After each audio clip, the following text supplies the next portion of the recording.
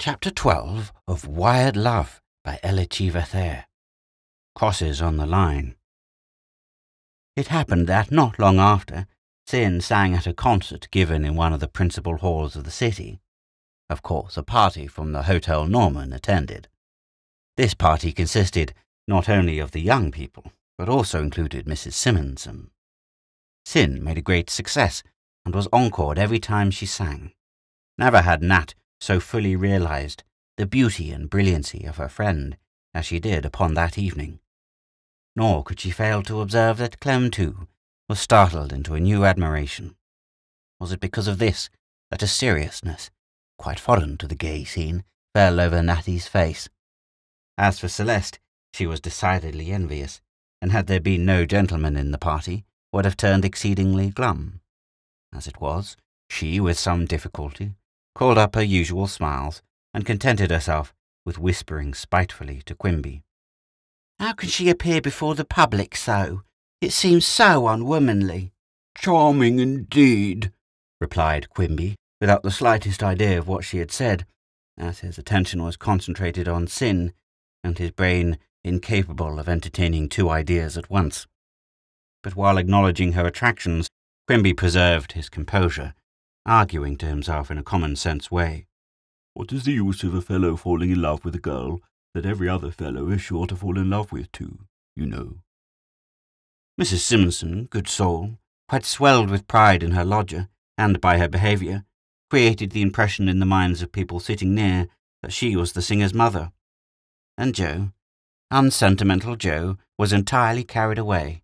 With the music, of course, for music was art, and art, only in another branch, was his life and work, and was not Sin a beautiful work of nature, the mother of all art? "He will be a very lucky man who shall call our Sin his," whispered Clem to Joe, as she came out in answer to an encore. "What?" ejaculated Joe, so savagely that everyone turned to look at him, and Clem opened his eyes wide with surprise. "Bah, nonsense!" And some way or other, after this, the music sounded very dismal to Joe, and the close air of the room made his head ache. But he had been working very hard all day and was tired, so this was quite natural. Was Clem presuming on his good looks and thinking of making Sin his, he wondered. If he was, she certainly would not be fool enough to. Joe stopped here in his meditations, because he would like to have been a little surer that she would not. Very strongly he felt just then that things of a doubtful nature were sometimes very uncertain. It was, of course, no sentiment on his part that caused these emotions. He did not wish Sin to throw herself away in matrimony.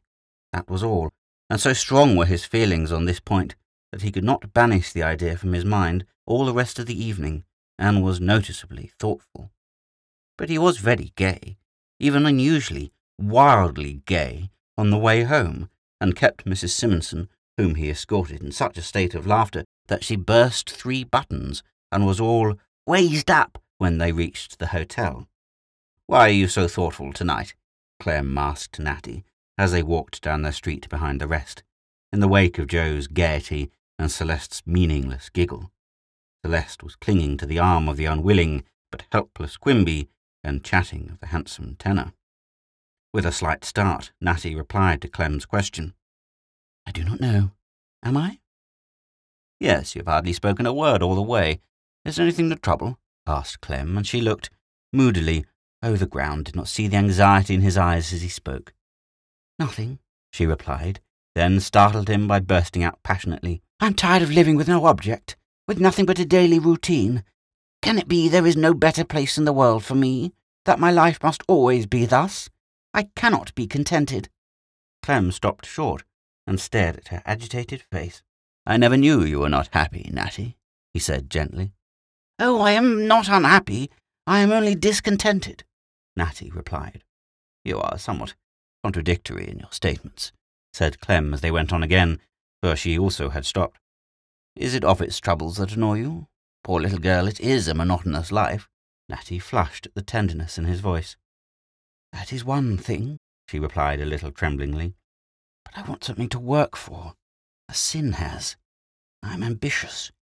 My present position can never content me. I am haunted all the time, by an uneasy consciousness that if I was smart, I should be doing something to get ahead, and yet I don't know what to do. I remember you once said something about being a writer. Why not try that? Suggested Clem. They had reached their own landing at the hotel and paused. The remainder of the party had disappeared. It seems so hopeless, Natty answered dispiritedly. There is no opening anywhere. But it will never do to wait for that, you know. If the world is a closed oyster, we must open it. Isn't that the way sin did? Said Clem, half surmising the realization of the difference between Sin's brilliant success and her own plodding along that had caused her dejection, and as he spoke, he took her hand in his, but Natty snatched it quickly away. Ah, Sin, she said in sudden and uncontrollable jealousy. Of course you would never expect me to compare with her. Clem looked at her a moment, then some emotion flushed his face, and he would have spoken had not Miss Kling, disgusted with her inability to catch a word from inside, opened her door, saying sharply, Are you coming in, Miss Rogers? Certainly, Natty replied quickly, and already ashamed of her jealous outburst. Good night, Clem. But will you not come over and congratulate Sin on her success? He asked, detaining her. I heard a carriage just stop. I think she is in it. Not tonight. Tomorrow, said Natty hastily, and left him before he could again urge the request. Oh, said Miss Kling as Natty closed the door behind her. Was that Mr. Stanwood who came home with you? Yes, Natty answered briefly. I should hardly have thought Miss Archer would have allowed it, remarked Miss Kling with a sneeze. I don't know why she would have forbidden it, replied Natty coldly, yet looking somewhat startled. Poor Natty's nerves were decidedly unstrung tonight. You do not mean to say that you are ignorant of what everyone else knows? Queried Miss Kling, with a malicious sparkle in her eyes. That they are just the same as engaged? Natty turned a very pale face towards her. I think you are mistaken, she faltered. Mistaken? No, indeed, cried Miss Kling positively. I should think your own eyes might tell you that. Why, Mrs. Simonson says Miss Archer has thought of nobody but him since he came into the house, and that anybody can tell he is in love with her from his actions and the attention he pays her. And Celeste told me the same thing long ago. But I suppose Miss Archer is willing he should come home with you. She isn't, of course, jealous of you. There was a sneering emphasis in Miss Kling's last words that made them anything but complimentary, as Natty felt, but saying only in a voice she vainly tried to steady. You may be right. She went into her own room and locked the door behind her.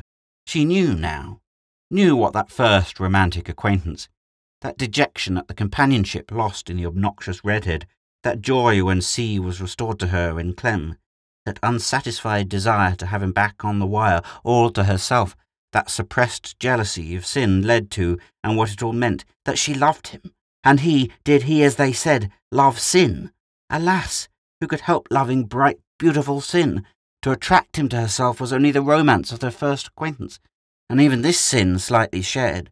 It was not Sin's fault. Natty could not be guilty of the petty meanness of disliking her friend because she possessed attractions superior to her own. But if he loved Sin, then indeed had the curtain fallen on the sad ending of her romance. The lights were out, and all was darkness. If he loved Sin, Natty, with the first full knowledge of her own feelings, could hardly hope otherwise, remembering their intimacy, his marked attention to her, his praise of her, and her winning beauty and talents. Yes, it must be that he loved her. Oh, why must Sin be given everything, and she nothing? What kind of fate was it that marked out the broad sunny road for one, and the sombre uneven pathway for another? Must her life be one of lonely discontent? A telegraph office at the beginning, and a telegraph office at the end. Was this to be all? No, thought Natty, raising her head proudly, and looking at the red and swollen eyes that gazed at her from the opposite glass. Life shall give me something of its best, if not of love, then of fame, and I will work and persevere until I gain it. Yet, for all her resolution, Natty sobbed herself to sleep. Not so easy is it to renounce love, and look forward to the life barren of its best and sweetest gift. And after this, there was a change in her observable even to the undiscerning Quimby. Shadows had fallen over her face, lurked in her grey eyes, and around the corners of her mouth. The old restlessness had given place to a settled gloom. He was less often seen among the gay circle that gathered in Sin's parlour, pleading every possible excuse for staying away, and when with them, to his surprise and delight, and to Celeste's dismay, she devoted herself to Quimby, to Joe, to anyone rather than to Clem. For most of all, she had changed to him. Afraid of betraying her secret and unable to control the pain that overpowered her when in his presence, now she knew her own heart. She avoided him in every practicable way, and seldom, even over their wire, talked with him. He was always tired or busy when he called her now. Clem, surprised and puzzled by this unaccountable change, at first endeavoured to overcome her coolness, but ended by becoming cool in his turn, and talked and joked with Sin more than ever.